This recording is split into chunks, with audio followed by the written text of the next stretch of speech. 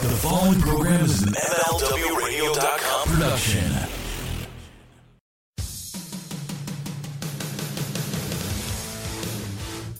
Alright, pal. SaveWithBruce.com is the best there is, the best there was, and the best there ever will be.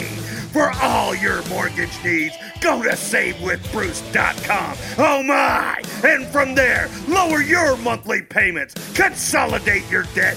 You may even be able to own your own home with no money down. And you don't need perfect credit, and you may be able to skip your next 2 house payments. Stampede your way to savings right now at SaveWithBruce.com. Equal housing lender, NMLS number 65084. Philadelphia, this Sunday. Something to wrestle with. Bruce Pritchard. Live. I thought it was so worth it. Something to Wrestle With live show is even better in person. The show was really funny. Something to Wrestle With Live is coming to our Philly fans this Sunday, July 23rd at Theater of the Living Arts at 2 p.m. I recommend coming to any live show. I haven't laughed that hard in a while. See Bruce Pritchard and Conrad Thompson live and in living color with plenty of time to head out and see WWE Battleground. You never know what they're going to talk about, and there may be a surprise or two planned as well. Come see us live July 23rd, this Sunday at 2 p.m. at Theater of Living Arts in Philadelphia. It was so great. It was a great experience. For tickets and info for this or any other Something to Wrestle With live event, go to Facebook.com/Something to Wrestle. That's Facebook.com/Something to Wrestle. Hope to see you there. We had a really good time. Hey there, What Happened When fans. I just want to share with you a special opportunity where you could win 2 shirts of your choice from What Happened When Monday or Something to Wrestle with Bruce Pritchard for a donation of $5 or more to musicoutreach.org. Musicoutreach.org wants to give lessons to kids regardless of their ability to afford it, and I appreciate any help you can give us. For the next month, July 14th through August 14th, we are giving a special deal to What Happened When fans and Something to Wrestle with Bruce Pritchard fans. Just make a donation to musicoutreach.org of $5 or more, and you can win 2 t-shirts of your choice from What Happened When Mondays or Something to Wrestle. Just make a small donation of $5 or more, throw us a tweet or make a Facebook mention about it, and you'll be entered to win. Thanks and have a great day.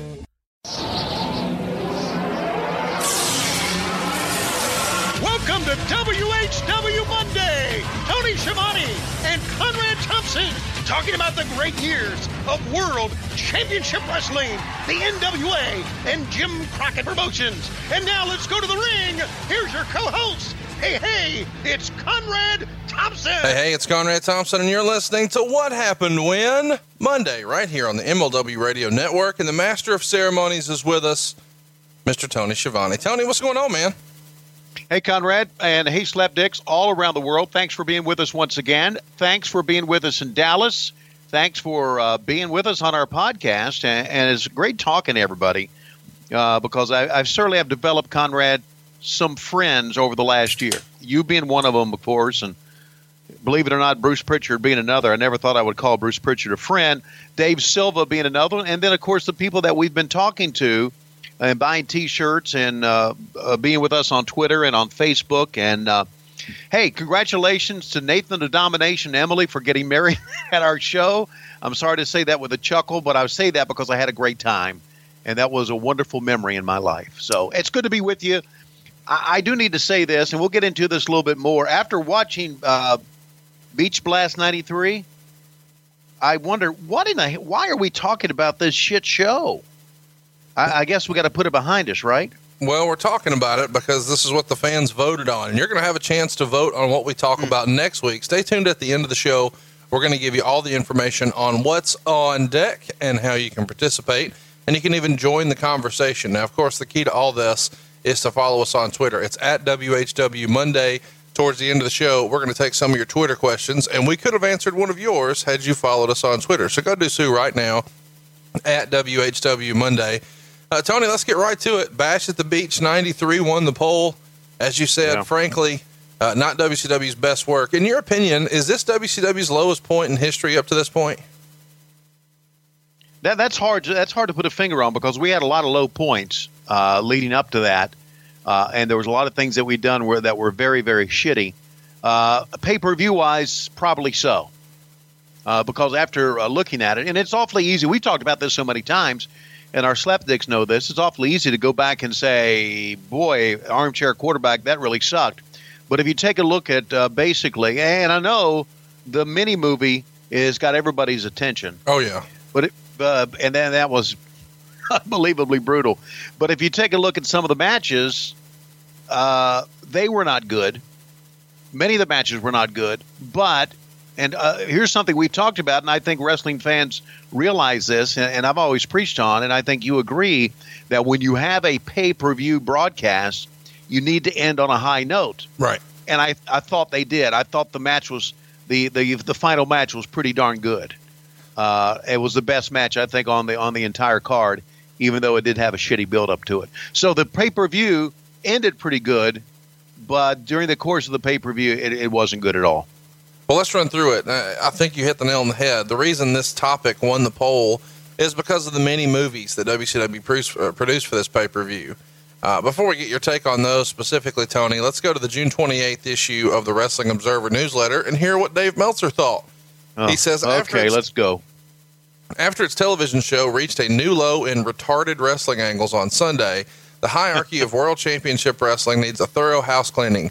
The problem isn't trying to identify who wrote and came up with the scenario in which Sting, Davey Boy Smith, Sid Vicious, Big Van Vader, Harley Race, and Colonel Rob Parker were involved in a reported $80,000 mini-movie production to build up to the July 18th Beach Blast pay-per-view main event. The problem wasn't even in the decision to go with the same idea, a mini-movie, to build up to a pay-per-view for the third time in 9 months, after the second such expensive attempt failed miserably.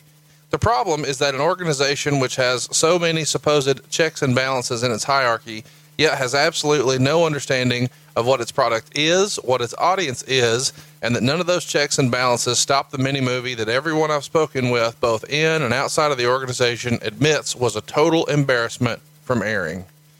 Tony, before we discuss the actual mini-movie itself, do you think this is a fair assessment from Meltzer that WCW has all this bureaucracy and red tape for management and middle management, but no real understanding of how to actually operate a wrestling business in 1993?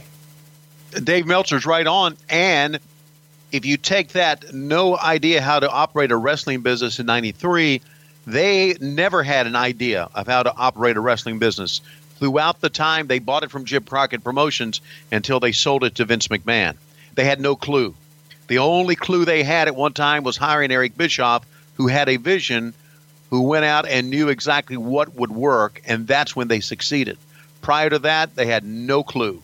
And that's why I always thought, and I've said this before, from the time I got back to WCW in 1990 until the time we shut the doors in 2001, there wasn't a week that went by that I didn't think that we'd go out of business, because it was a horribly run operation. And I'm talking about the people above us who didn't work in wrestling. So he's accurate. He's dead on accurate. Do you have any insight as to whether or not his $80,000 budget is accurate? I don't have any insight into that, but that does not surprise me that they would spend $80,000. Now, if you look at that, did they really blow up a boat, or was that just like and I watched it again and again. If they blew up a boat, $80,000 probably is right, but it looks like it was just like some sort of graphic or an effect or cheesy. No matter what it is, it's $80,000 that seemingly you could have used to bring on a Chris Benoit type wrestler who in 93 was at the top of his game and, for whatever reason, isn't a mainstay here. This feels like a roster position, or that budget does. What did you think of the concept of doing a mini movie like this for an angle? I thought it was pretty lame, and I thought it showed exactly how fractured we were. This was a concept from Turner Home Entertainment to go out and do these mini movies, and these were completely apart from any of us that worked in wrestling. These were done on the outside. They came up with their own ideas. Turner Home Entertainment did, and I can throw out some names that come to mind. Sharon Sadello was involved in a lot of this stuff, and I'm not going to blame Sharon for anything, but she was on that part of it. And they were completely separate from us. It seemed odd. It seemed stupid that Turner Home Entertainment was apart from WCW, and we never did really kind of work together.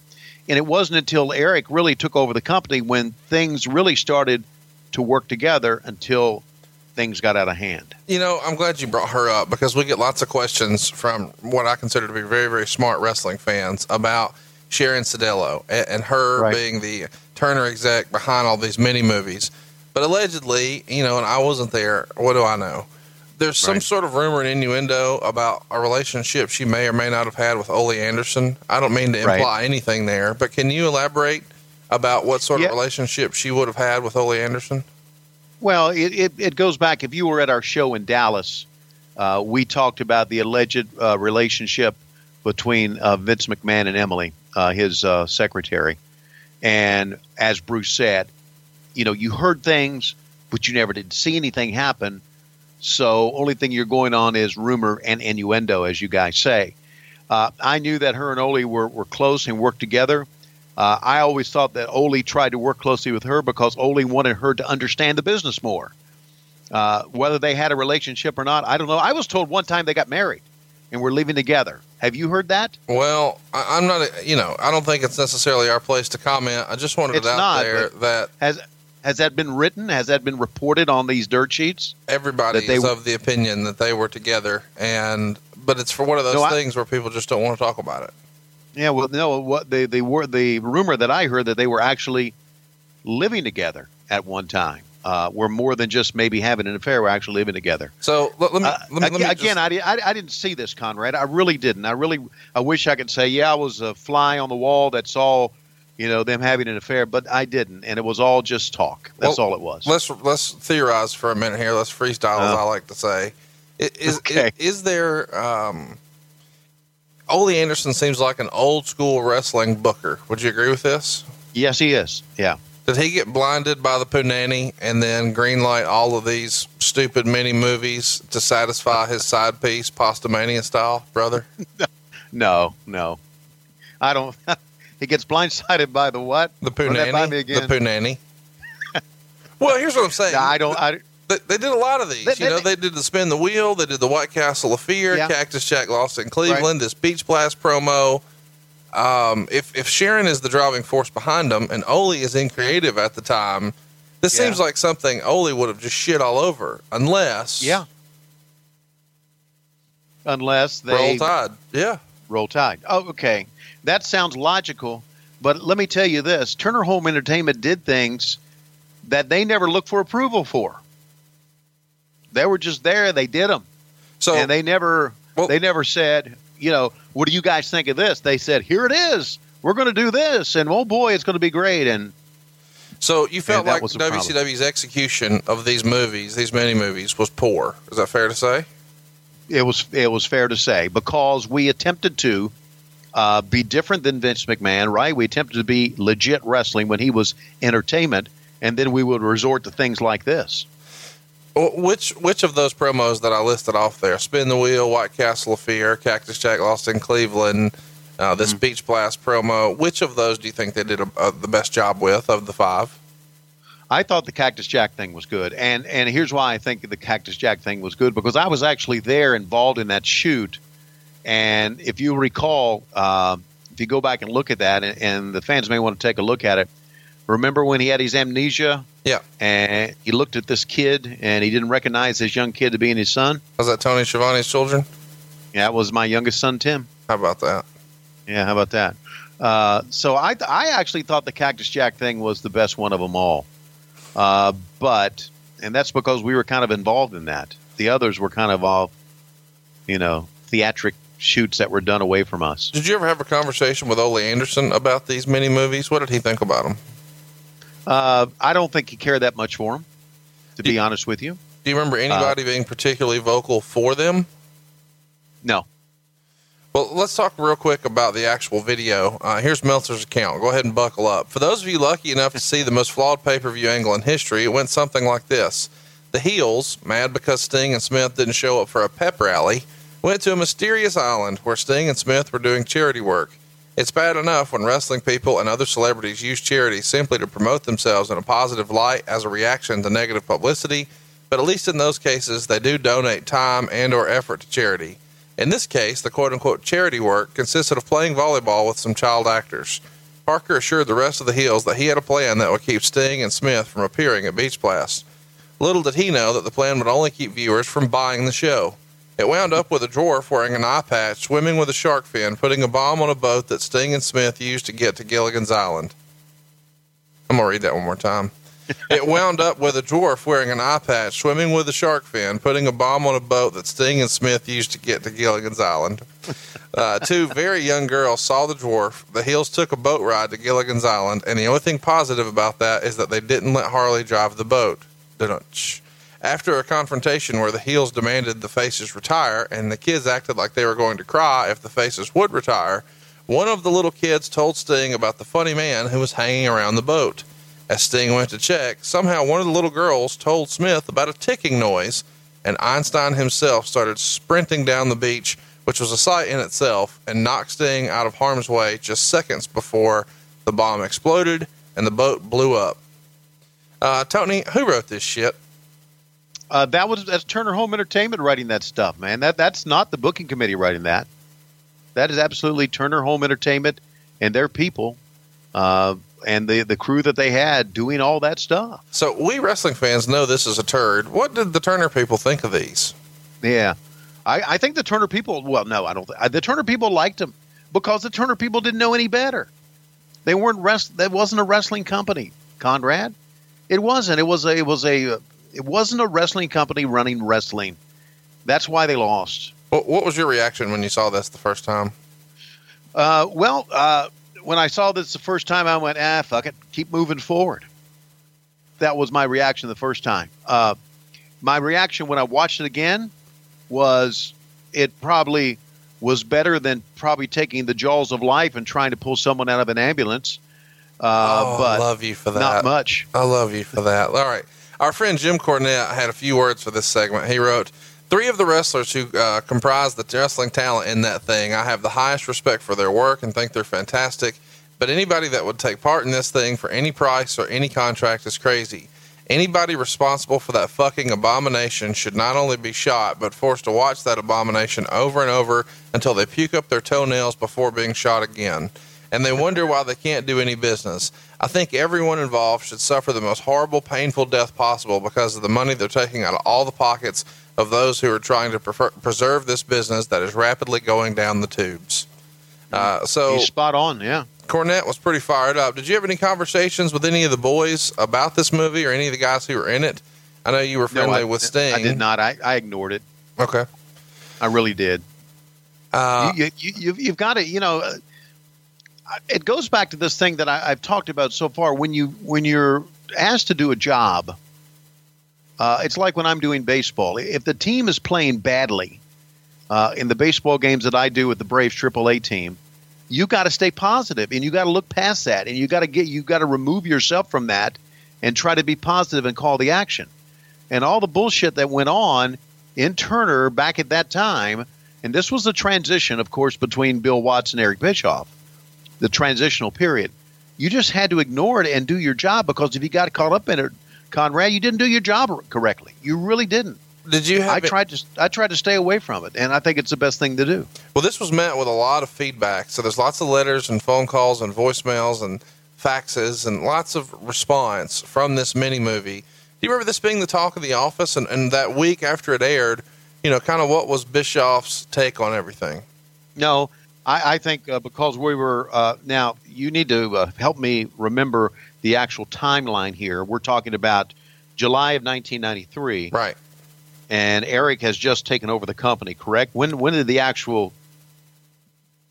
Well, at this point, I'm kind of lost when Watts left and Eric took over. Well, do you remember any talk in the office about these movies and them going away? I ask because the very next week, Meltzer would write in his July 5th edition of The Observer, higher-ups in the company caused cancellation of any repeating of the Beach Blast mini-movie on TBS, and also on Thursday canceled all future Search for Cactus Jack features.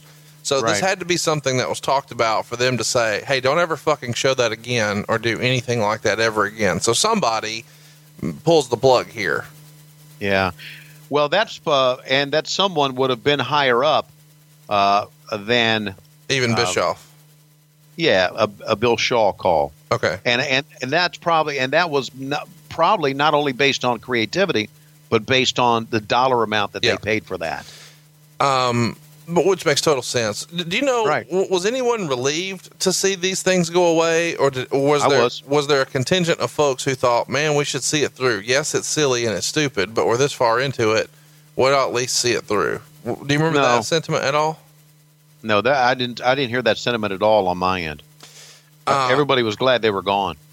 What did Cactus Jack think of his vignettes here? Obviously, he's written about it, but from your perspective, how do you think that went for him, and do you think it maybe potentially hurt his run in WCW? I don't know. Did it? It was an angle, and it was an angle that we tried to, because Cactus had a very different type character, right, and a very odd character. It was an angle that we tried to just do something different with. I don't know what he wrote about it. I didn't read his book, and I guess he has shit on it. But to think it ruined his run in WCW, I'm not going to go that far to say that. I mean, in hindsight, you might even say it helped him work a little bit on his acting for his WWE run, because he would do lots of different silly characters and personas in the WWE. And, he probably possessed that talent all along, but this is the first time he kind of gets to practice it in front of a camera. Right. I agree with that. There's some controversy coming in the first week of July. Let's talk about that. WCW held TV tapings at MGM Studios in Orlando, and these would be the shows that we would see airing through late August and mid-November. And this is really the first time that you guys did these sort of tapings. It's kind of one of the calling cards of Eric Bischoff and his newfound charge of WCW. At these tapings, Flair would be shown wearing the NWA World title. Ricky Steamboat is here wearing the television title, and the tag titles are worn by Arn Anderson and Paul Roma. I mention this because none of the guys had won these belts prior to wearing them at the tapings. Tony, in your opinion, in your old school, did this hurt the business?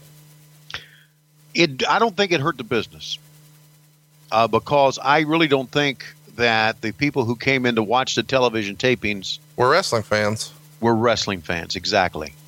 But it hurt us internally in that there was too much shit to keep up with. Okay, there you go. Now that makes sense. You're saying when it's too much shit to keep up with, you mean in terms of when you're doing television and editing together packages and programs and all that for months to come, you've got to keep up with, okay, at this point, would they have won the belt or not, right? Exactly, right. And then, of course, when Nitro came about and Thunder came about, it added even another dimension to it. Because stuff was changing so rapidly. But stuff would change on a Monday, and we had a month of television tapings from Disney that we had in the can. Right. Now, on the paper, and it was great. I'm telling you, the TV tapings at Disney, and we'll probably go into this on another episode, the TV tapings at Disney were great for camaraderie, because we all went to Orlando. We loved it. We were treated very, very well by Disney. It had a good look. It was good. But storyline-wise, it was a disaster. So there was good and bad to that. I want to dig into that. I've got some notes here on that. But first, I want to circle back to the hurting the business side. A lot of hardcore fans argue that this exposes the business, ruins the pay-per-view, etc. And some even they go further than blaming WCW, and they say that this was the first time that Bischoff made a mockery of the business. But in my opinion, and I'm just a fan, this was 93. So this is before the internet is what it is today. This is before social media. This is before smartphones. And sure, people reading the Observer would know ahead of time what the results were and who was going to be champ. But my argument is, shit, wouldn't they usually know anyway? Meltzer would say, hey, here's what's coming. So I don't think that this was necessarily bad business. I think this is a small group of smart fans who are just trying to create something to talk about, because those fans were going to know anyway from reading the dirt sheets, right, Tony? Well, exactly right. You got people who are into exposing the business complaining about exposing the business. I love you for that. What type of bullshit is that? Let's talk about what type of fucking bullshit is that? He's getting hot, folks. Well, we've heard a lot about these tapings, and I've always heard it as two different accounts, Tony. And let me kind of give you both sides I've heard. One side was kind of what you just echoed. It was awesome. The matches were easy. You weren't traveling. You were stationary. You're at Disney World, so you can have a good time with your friends or your family if they wanted to come down. And then other guys would say these were super long and grueling days. Is this difference in perspective based on whether or not you were a wrestler as compared to a crew member? So you can kind of just float in and out versus you've got to be there all damn day? Yeah, it was. And of course, we were into a new era there as well, Conrad. You know, I kind of snicker when you say wrestlers are complaining about long days. I just like to wonder that some of the wrestlers who complained about these being long days at Disney, how they would have reacted to working in the old Mid-South territory back in the day. 3,000 miles a week, yeah. Exactly. So, look, you're at Disney. And not only you're at Disney, you're in an air-conditioned event. They had a guy who helped the fans, who warmed the fans up. Oh, wait, yeah, let's got the talk fans about excited. I'm so glad you mentioned that because Meltzer really took – the reason we're covering this today, too, guys, is this is the first time these tapings took place. And so you've probably seen clips of, this set that they used, even if you're a younger fan, and you may have even seen where, like, Edge worked an enhancement match there. So there's lots of history in these tapings, but it was kind of revolutionary at the time. Meltzer had this to say about it in The Observer. From a production standpoint, these shows were said to have been near WWF quality, including the big screens in the background, a la WWF, and easy, rabid fans. The shows were held in a 628-seat building, packed for every taping with Disney World guests, with admission free to anyone who was at Disney World on the days of the taping. The crowd was composed of largely non-wrestling fans who were shown a videotape telling them who to cheer for and who to boo, and they had signals given to them when to cheer and when to boo during the tapings as well. Those at WCW who were apparently embarrassed at their own fan base largely wanted it this way, since the tapings were never advertised to wrestling fans, figuring guests at an expensive amusement park are going to be cleaner, better dressed, and more upscale looking than wrestling fans, thus enabling television programmers to be more comfortable with the product. As mentioned last week, WCW didn't want wrestling fans at the show since it was never mentioned the tapings on its Orlando syndicated television shows, and there was no advertising either by WCW or Disney that tapings would be held at the park beforehand. So there's a lot to digest here, but this feels like Dave Meltzer throwing a lot of shade specifically at Eric Bischoff, saying that he is embarrassed by WCW's fans, and he takes little jabs in here about cleanliness and, maybe their financial situation. Can you speak to this? Do you know if there were people in the front office who were embarrassed by WCW's fans? No, that is a complete bullshit line. We did not promote it in Orlando because we didn't have to. Disney brought in a lot of people, so we didn't need to. And embarrassed by the fans? Do you know how people and families look after they've walked through Disney World for 2 hours? Great call. They look like wrestling fans. Yes, if you, I mean, they got flip flops, they got T-shirts on, they got hats pulled down over their eyes, are sweating. That's bullshit. Yeah. That is absolute bullshit. We need to get Meltzer on this show and throw darts at his stupid ass. Oh my gosh, I got 2 shows like this now. All right, so Okay. What's interesting here to me is that in the middle of all this, the NWA has their attorneys send WCW a letter saying that they have no right to change the title without permission from the NWA's board of directors. This, of course, is well past the NWA's prime, but they're still technically in control of the belt. So Sakaguchi, Steve Ricard, and Bill Watts are the board members at the time, and none of them have approved this switch. So the NWA even threatens to sue WCW if they switch the title that Sunday at Beach Blast, or even advertise Flair as the NWA World Champion after the fact. Tony, I gotta say, this feels super silly to me. Who the hell does the NWA think they are at this point? By 93, the only relevancy they have on a major stage, the only national television exposure they're getting at all, is WCW. So why would they look a gift horse in the mouth like this? They are looking for a handout. They are looking to win the lottery.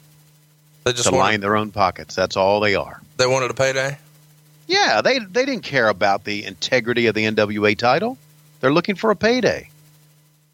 It's a classic move in wrestling throughout the years. Everybody's looking for money. So, in your opinion, this was just a power play by the board for money. Nobody had an issue with Flair or something else. It was just, hey, if you're going to do this, you got to pay us. Yeah, Okay. exactly. And you're right, and I guess Meltzer said that the NWA is way past its prime. The NWA became Jim Crockett Promotions because Jim Crockett Promotions was the only promotion that took their promotion nationally in 1985 when we started putting it on TBS. We became the NWA, and Jimmy broke away from them. And if the NWA wanted to stay with Jimmy and be a national promotion against Vince McMahon, they had to fall in line with Jimmy Crockett. When it was bought by Turner Broadcasting, I guess Turner just assumed that, well, we own the NWA now. Because it's all mythical bullshit anyway, isn't it? It is. Yes. It's a shame to say, but it's not like there's an NWA headquarters somewhere. Right, exactly. The result of this silliness is that the Big Gold Belt would no longer be referred to as the NWA World Title and would instead be referred to as the International Title or just the Big Gold Belt. What were the discussions like during this time when you guys were instructed what to call it or not call it? We were just told what to say. I don't think we had any discussions about it.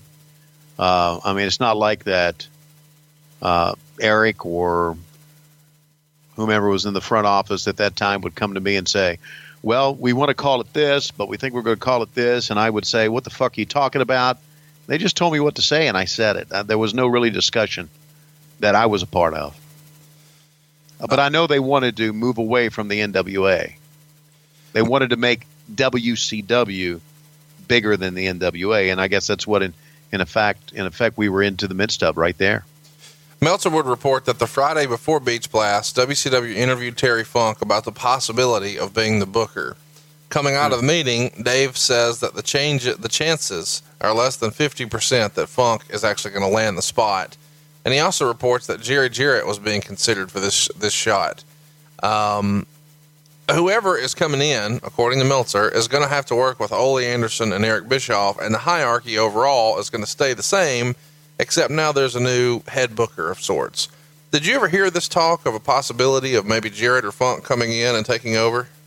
I heard about Funk. I didn't hear about Jerry Jarrett. How do you think Funk would have done? I thought, again, I think Funk is one of the more talented guys ever in this business. It's hard for me to comment on that, Conrad, because I mean, I talk to him and I work with him, but I never work with him in a booking scenario. He may have been very good. Was there a name out there that you felt could turn business around if WCW could land him or her? I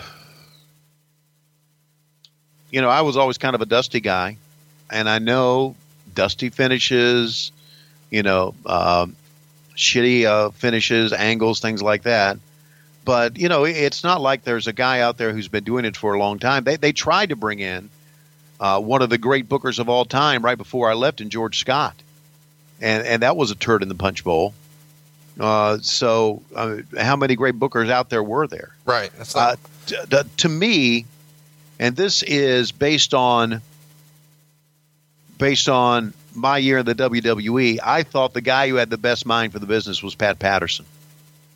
But he wasn't going to go anywhere. Hypothetically, had Pat Patterson come in, do you think it would have changed the course of WCW forever?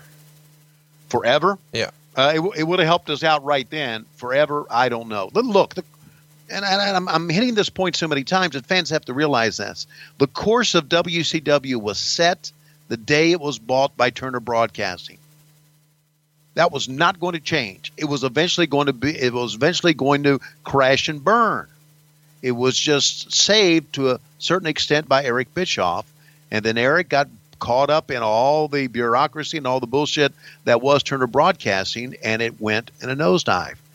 The course was set back in 1989 or 1990. Let me ask you this. So I'm not so sure even Pat Patterson would have pulled it out. Did you realize that at this point? I mean, were you optimistic about new leadership, or were you already counting the days until this thing's closed up, even by this time in 93? I was counting the days from the first day I got back. Okay. Enough of the groundwork. Let's get to the pay-per-view. It's Beach Blast 1993. Was this your first time seeing it since you called it back in the day? Yeah, sure was. Here's what the Observer readers thought about it. They gave it 41% thumbs up, 44% thumbs down, and 13% thumbs in the middle. They thought the best match was the main event, and they thought the worst match was Max Payne and Johnny B. Bad. Meltzer would write this about the card in his July 26th issue of The Observer. Beach Blast came and went. That's about all the impression the show seems to have left. The card, which based on reaction here, seems to have garnered the least amount of interest in any major promotion pay-per-view to date. The gate was only $33,000, but even with freebies, that is the most people put in a building for WCW in quite a while. So he says it's the least interest that he got based on the feedback for any pay-per-view to date. And it only drew 33,000 at the house. And that to me is a little shocking because you've got Sting, Vader, Sid, Bulldog, Austin, Pillman, Simmons, Rude, Regal, on and on. How frustrating is it, Tony, to be in the South where WCW is historically strong and you've got all this talent and you only draw $33,000? It's frustrating, but isn't this as much a result as trying to get away from, and look, I really liked Bill Watts, and Bill Watts and I got to be very good friends, and I really respected him. He taught me a lot about the business. He really did. But isn't this the moment where we're trying to move away from that? Yeah. From the Bill Watts era? Yeah. In a transition era. So not that I'm making excuses for 33,000, but I think that's what you're seeing right here. And as we know now, as history shows us, as we moved on to the next year and Hulk Hogan arrives and the NWO and all that, business, if I can use this term, really picked up. I know a lot of fans who listen to our show sometimes don't understand why I care about the money. I point this out because this gate of $33,000 doesn't come close to covering the overhead for this show. It's not even close. I mean, forget the pay-per-view aspect, just renting the building, paying all the talent, the security, all that stuff. And then you've got to talk about satellite time. This is a massive loss for WCW here. You know what? It wouldn't surprise me because Kip Fry was the one that negotiated Jesse's contract. Right. It wouldn't surprise me that Jesse made more than $33,000 that night.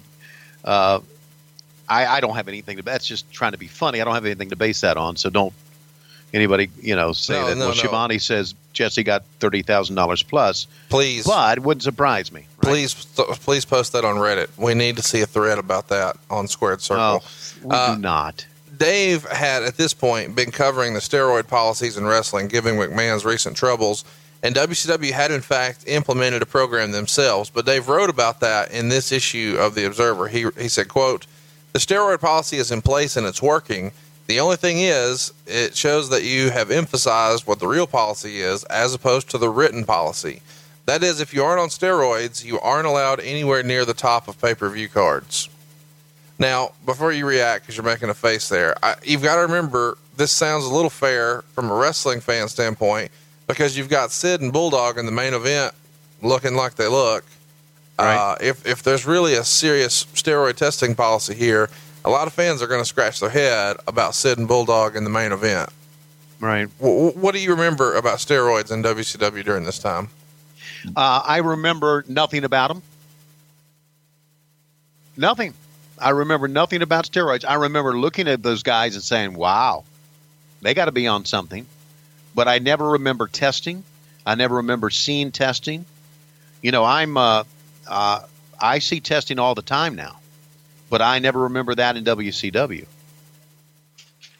All right. So I don't remember anything about it. Let's talk about the pay-per-view. The opening graphic cracks me up. How fucking Saved by the Bell 1980s is this on the pay-per-view? Who's responsible for the way the opening sequence here looks? THE. We're in Biloxi. These pay-per-views were their babies, right? They were their babies. From the movies to the graphics, everything. We're in Biloxi for this show. How was Biloxi as a WCW town? Any memories there in Biloxi? No, they was okay. We went to the casinos and we had a pretty good time. I never thought Mississippi was a strong WCW territory like a Florida or a Georgia or the Carolinas or things like that. I thought the more you moved west, the less effective we were. Well, is that really a statement about the product, or is it a statement about the socioeconomic status of Mississippi? Mississippi at the time was one of the poorest states in America, and tickets are a luxury to a wrestling event if you're trying to put food on the table. And I say that as somebody who was near the bottom of that card, or, that list as well with Alabama. But historically, Mississippi is near the bottom of the list for disposable income. Valid point. Absolute valid point. We start off with Eric Bischoff wearing a ridiculous Hawaiian shirt. Do you remember whose idea that was? You guys were sitting around and decide, hey, let's dress up like idiots. No, we all decided let's make it very beachy, and no one really looked at our garb and said, that's good, that's not good, that's bad, just do what you want to do. It's kind of what we did. How Roll Tide was Missy Hyatt here? She fit into that suit quite nicely, didn't she? Man, if you haven't seen this, go check it out. Missy Hyatt 93 is something to behold. Then we throw to you, of course. You're ringside. Tony, what the fuck were you wearing? Conrad, I was wearing orange shorts. I was wearing an orange, green, and white Hawaiian-type shirt, which, by the way, I still have. I can't believe it's in my closet. And I'm thinking, how old is this shirt? And now I realize how old it is when I see it. And I put orange zinc oxide on my nose, which I thought made everything color coordinated.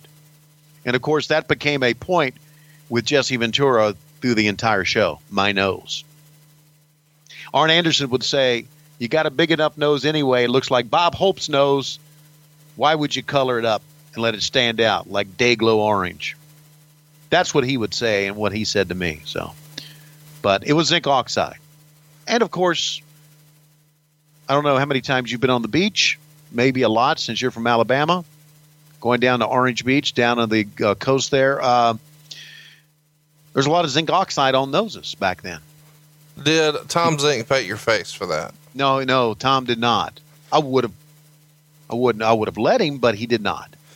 I tell you what, I was hoping you would say that your wife picked that out, the outfit, because you can actually pick up a shirt right now that says, my wife picked this out. And you can do it over at ProWrestlingTees.com/WHW. If you haven't already, cruise over it just to see this shirt. I'm telling you, it's worth the price of admission, which is free, by the way. It's ProWrestlingTees.com/WHW. My wife picked this out. Going to be one of the best sellers. Of course, still the top seller over there, I believe, is Damn I Am Good. And in that vein, we've got a brand new Ole Anderson-inspired shirt, Evil, Mean, and Nasty. Tony, what's your favorite part of people buying these T-shirts? Well, my favorite part of people buying these T-shirts, Conrad, is what I do after you buy a T-shirt. You celebrate, you dance, you count your pennies, and you realize, I'm one shirt closer to the wedding? No, I send them, text them naked pictures of Lois. Oh, wow, that's gonna really boost T-shirt sales. That's not true. I call them. I give them a phone call and talk with them. And we had a sale in right after the 4th of July. And boy, and thank you everybody who bought shirts. We sold a lot of shirts, so I'm a little bit behind calling people. For some reason, Verizon Wireless will not let me call internationally, so I'm behind on calling. We've had we've sold shirts in the Netherlands. Wow. We've sold shirts in Germany, a lot in Great Britain, in Australia, and I haven't called those people yet. I will call as soon as Verizon helps me out with calling internationally. But I'll give you a phone call, and I'll spend some time with you and talk to you and get to know you. And thank you very much about getting the shirt and listening to the podcast.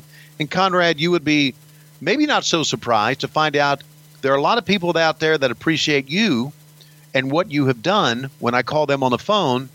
And to them I say, well, you don't know the motherfucker like I do, or you wouldn't talk like that. But you are the driving force behind this, and we all appreciate it. So go on to and my wife dressed me, has my picture, my face in on the shirt, which is a stupid ass looking face. I love it. I think it's phenomenal. The O and my wife picked this out. The O and out. My wife picked out is Tony's face, and he has the goofiest shit eating grin you've ever seen. You don't have to be a wrestling fan. If you dress like a wrestling fan, you are going to love this shirt.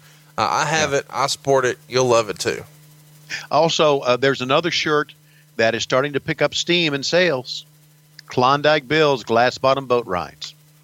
It's got to be maybe the most underrated shirt on there because not Probably everybody so. knows what it is, but you know what it is. And I want to know what it was when Jesse Ventura was on the beach set here with a bunch of ladies. Who were these ladies, Tony? Did you vet them?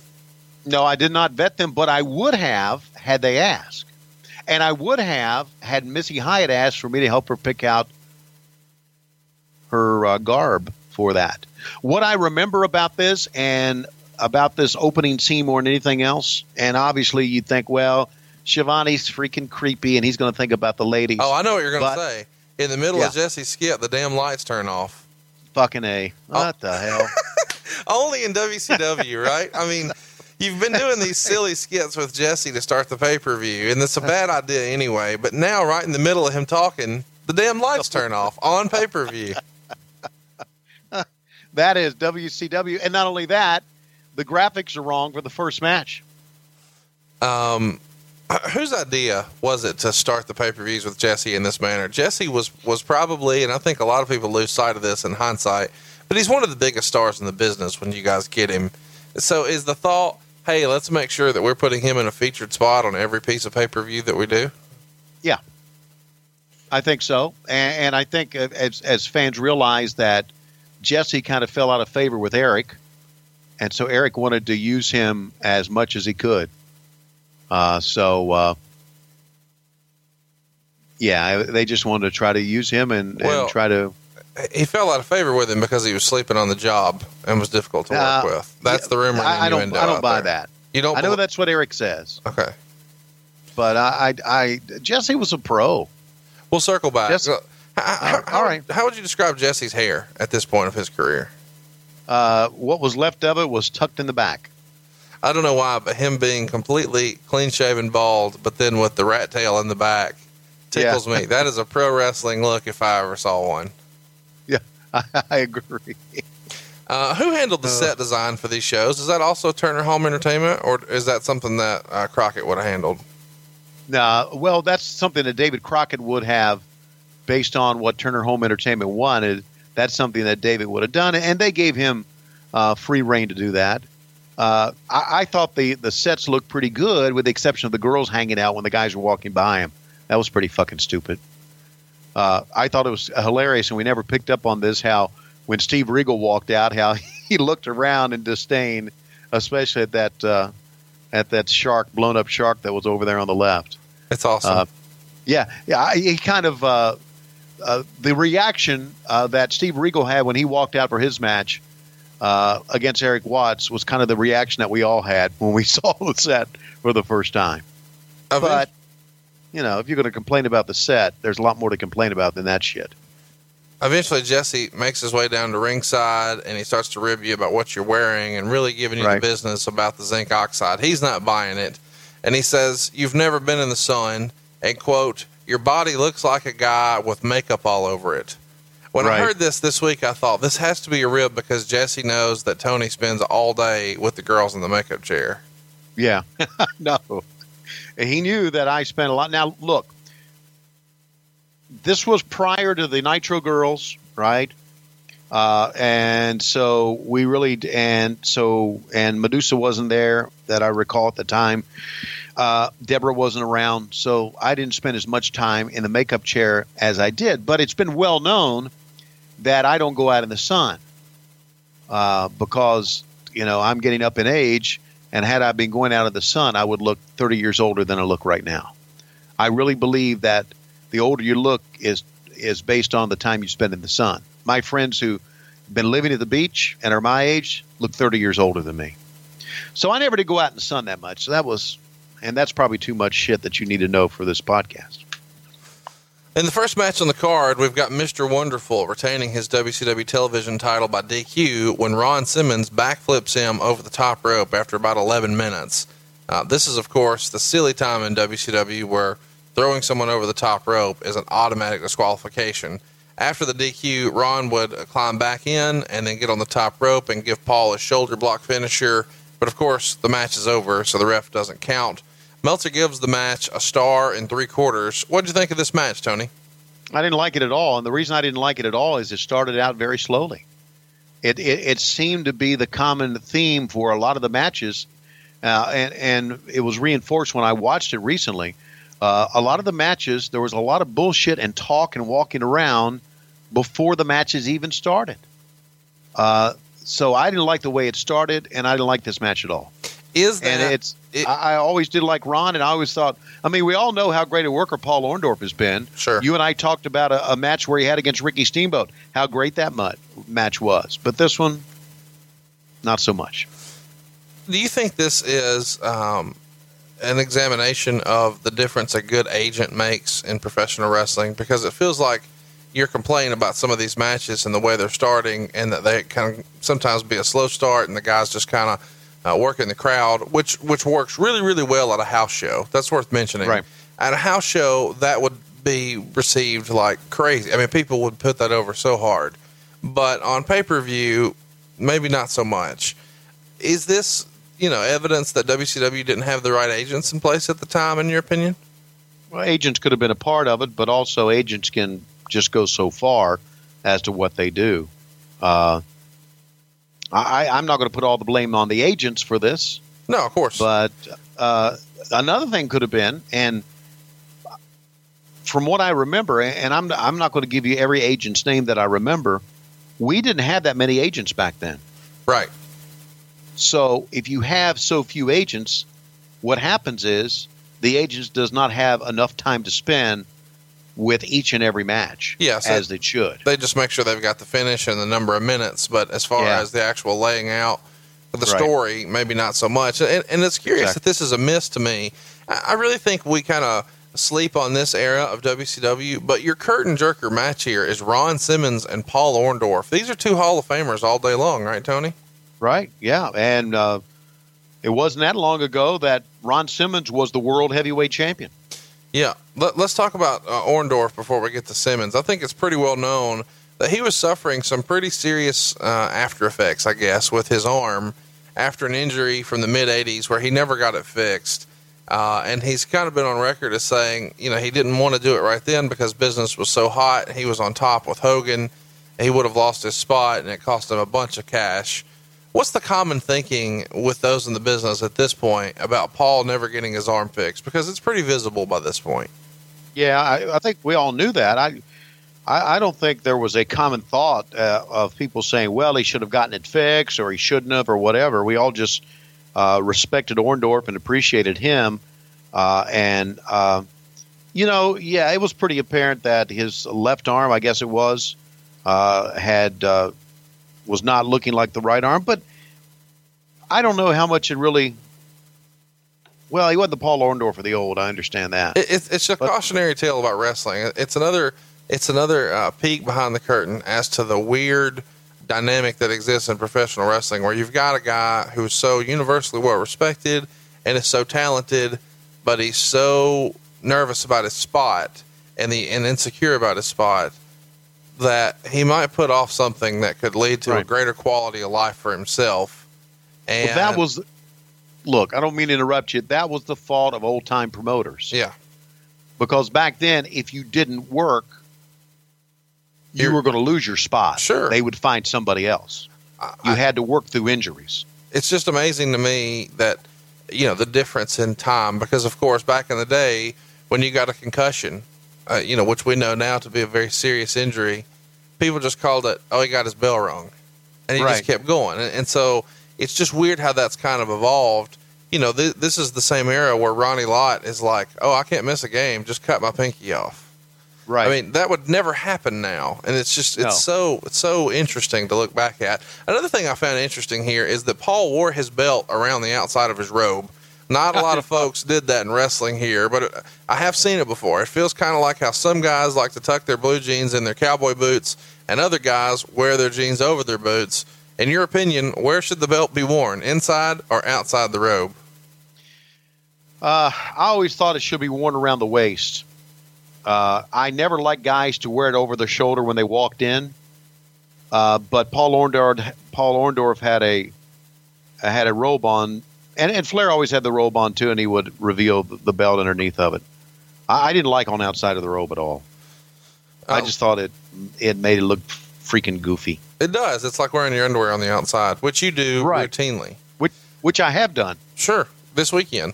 So let's switch to Ron Simmons for a minute. What did you think of his shoulder block finisher? I think we've talked a little bit about Ron Simmons in the past, but we haven't really talked about the shoulder block as a finisher. I can only think of two guys who did it like this, and it's the Ultimate Warrior and Ron Simmons. What did you think of Ron using this as a finish? It was okay because no one else did it. See, I always thought that if you use a move that everyone uses as a high spot for your finish, that it makes your finishing move seem kind of shitty. Agree, no doubt. But I didn't have a problem with it. I didn't think he did a good job with it in this match. What the fuck is up with Ron Simmons' theme music here? Did you pay any attention to that? No, I didn't. Well, we've got a treat for you. At the end of today's show, stay tuned, and I'm going to have Matt Kuhn, who's a producer here on the show, go ahead and cue that up for us. You have got to hear this Ron Simmons theme music. All right, next up, we've got Too Cold Scorpio and Marcus Bagwell, and they beat Tex Slazenger and Shanghai Pierce. It goes about 13 minutes, and Scorpio gets the pin on Pierce after a Scorpio splash. Meltzer wrote, quote, "This match was a lot better than it looked on paper, with Pierce and Bagwell both looking impressive." Meltzer gave it 2 3/4 stars. What did you think of this one, Tony? Yeah, I thought that Marcus and Too Cold were a pretty darn good tag team. Too Cold did some great stuff. I actually liked, if you go back and look at the match, I liked that one big splash he had off the top rope before he did his somersault for the finish. The one big splash was tremendous. It was almost Jimmy Snuka-like, where he would go way up in the air and turn and hit down. I liked them as a tag team. Marcus was a young, good-looking man, and he and Too Cold Scorpio did some things. And Tex Slazenger and Shanghai Pierce were two of my favorites. Mark Canterbury's a great kid. And, of course, he and Tex, they had a pretty good little run as a Godwins, right, in the WWE. Yeah, I wanted to ask you about that. Why do you think here's what Meltzer said about him. There are a lot of people who aren't going to like a match like this on pay-per-view because Slazenger and Pierce are a job team with no credibility based on their television role.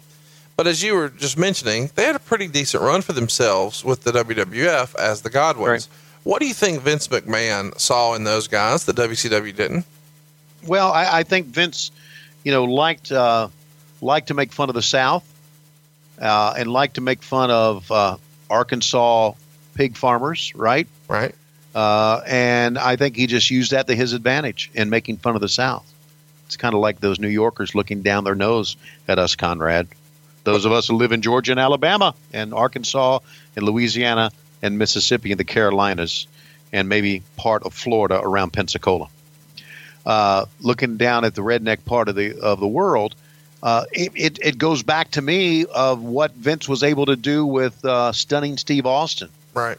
And what Vince was able to do with Mark Callis, Mean Mark Callis.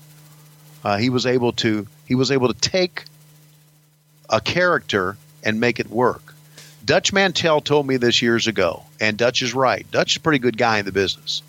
He always had a good mind for the business. Dutch said, the more effort and time you put into something, the more you're going to get out of it as far as a character is concerned. And that's what Vince would do. He would put a little bit more time and effort into it because Vince knew how to staff people. He knew how to have enough agents, how to have enough production people.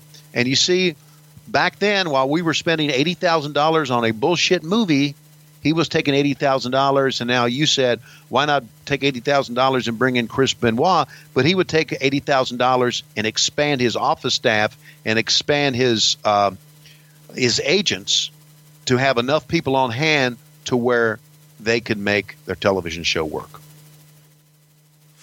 I know I'm right. I know I'm right about this. No doubt about it. I know I am. Yeah. Let's circle up and talk about Bagwell here. At this point, he's WCW's Rookie of the Year. He looks like $1 million. He's getting a good reaction from the crowd. It feels like at this point he's on track to be a major player for WCW already, does it not? No question. Do you think that Buff reached his full potential in WCW? And if not, why? I kind of like I like the Buff character that was a two-timing snake in the grass son of a gun. Sure. I thought I liked that character. I thought that character was really good for Buff. I thought it was better than the good-looking babyface kid that he played. Oh, for sure. The white meat babyface was played out by then. Yeah, exactly. So I think Buff. I think Buff played out quite well in his time in WCW. Let's talk about the silly dance that he and Scorpio do together. You called it the Beach Shuffle here on the pay-per-view. How corny does that look in 2017? At the time, it was cool, but right. I mean, I guess. Yeah, well, again, it looks corny in 2017. Back then, the fans kind of really got into it. Yeah, that's what's amazing is I'm laughing, and the crowd, half of them are really into it. It doesn't make any sense to me. It's hard to judge what happened in 1993 when you look at it in 2017. Do you think Different WCW dropped the ball with Too Cold Scorpio? I ask because he's a big dude and he's doing all this aerial stuff. Why don't you think he did more in WCW?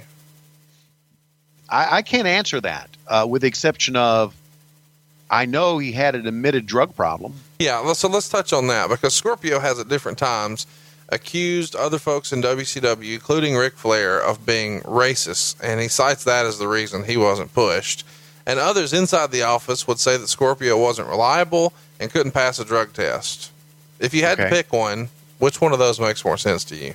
Well, the second makes more sense to me, that he wasn't reliable, that people would think he was unreliable and couldn't pass a drug test. But because, with the exception of, and this is pre-Harlem Heat now, with the exception of Ron Simmons, a lot of black wrestlers did not get the push they thought they deserved. I could see where a lot of the black wrestlers thought racism was involved in it. Well, now come on, you mentioned Harlem Heat, but they debut Harlem Heat with a plantation owner and they put them in chains. So this isn't exactly. You can't say that there's no hint of racism at all in WCW, but maybe specifically the trouble with Scorpio was he loved marijuana. Could be, and sometimes that marijuana takes control of your life, I'm told.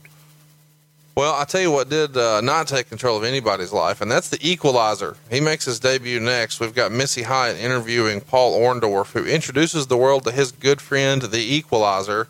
Meltzer would write, "What a debut for Equalizer. He stood there and said nothing, and nothing was done to call attention to him." What do you think of this as a debut for a new character? This felt like a fart in church, Tony. It was terrible. It was terrible. One thing that I always hated as a producer and a guy who tried to, at times, work with wrestlers on their interviews was I hated wrestlers to stand there and rub their hands together. Oh, yeah. Rub their hands together. It's like, do something else. Yeah, it was terrible. It was not only terrible, Missy was trying to get out of it as quickly as she could. Thanks, Paul. We got to go. Type thing at the end of it. So, yeah, it was. In hindsight, they probably did as well as they could with the Equalizer character in making him Dave Sullivan, right? Because he wasn't going to get over as a badass. Our third match on the card would see Lord Steven Regal pin Eric Watts after about 7.5 minutes when Sir William would distract Watts long enough for Regal to roll him up. Dave gave it 2 stars.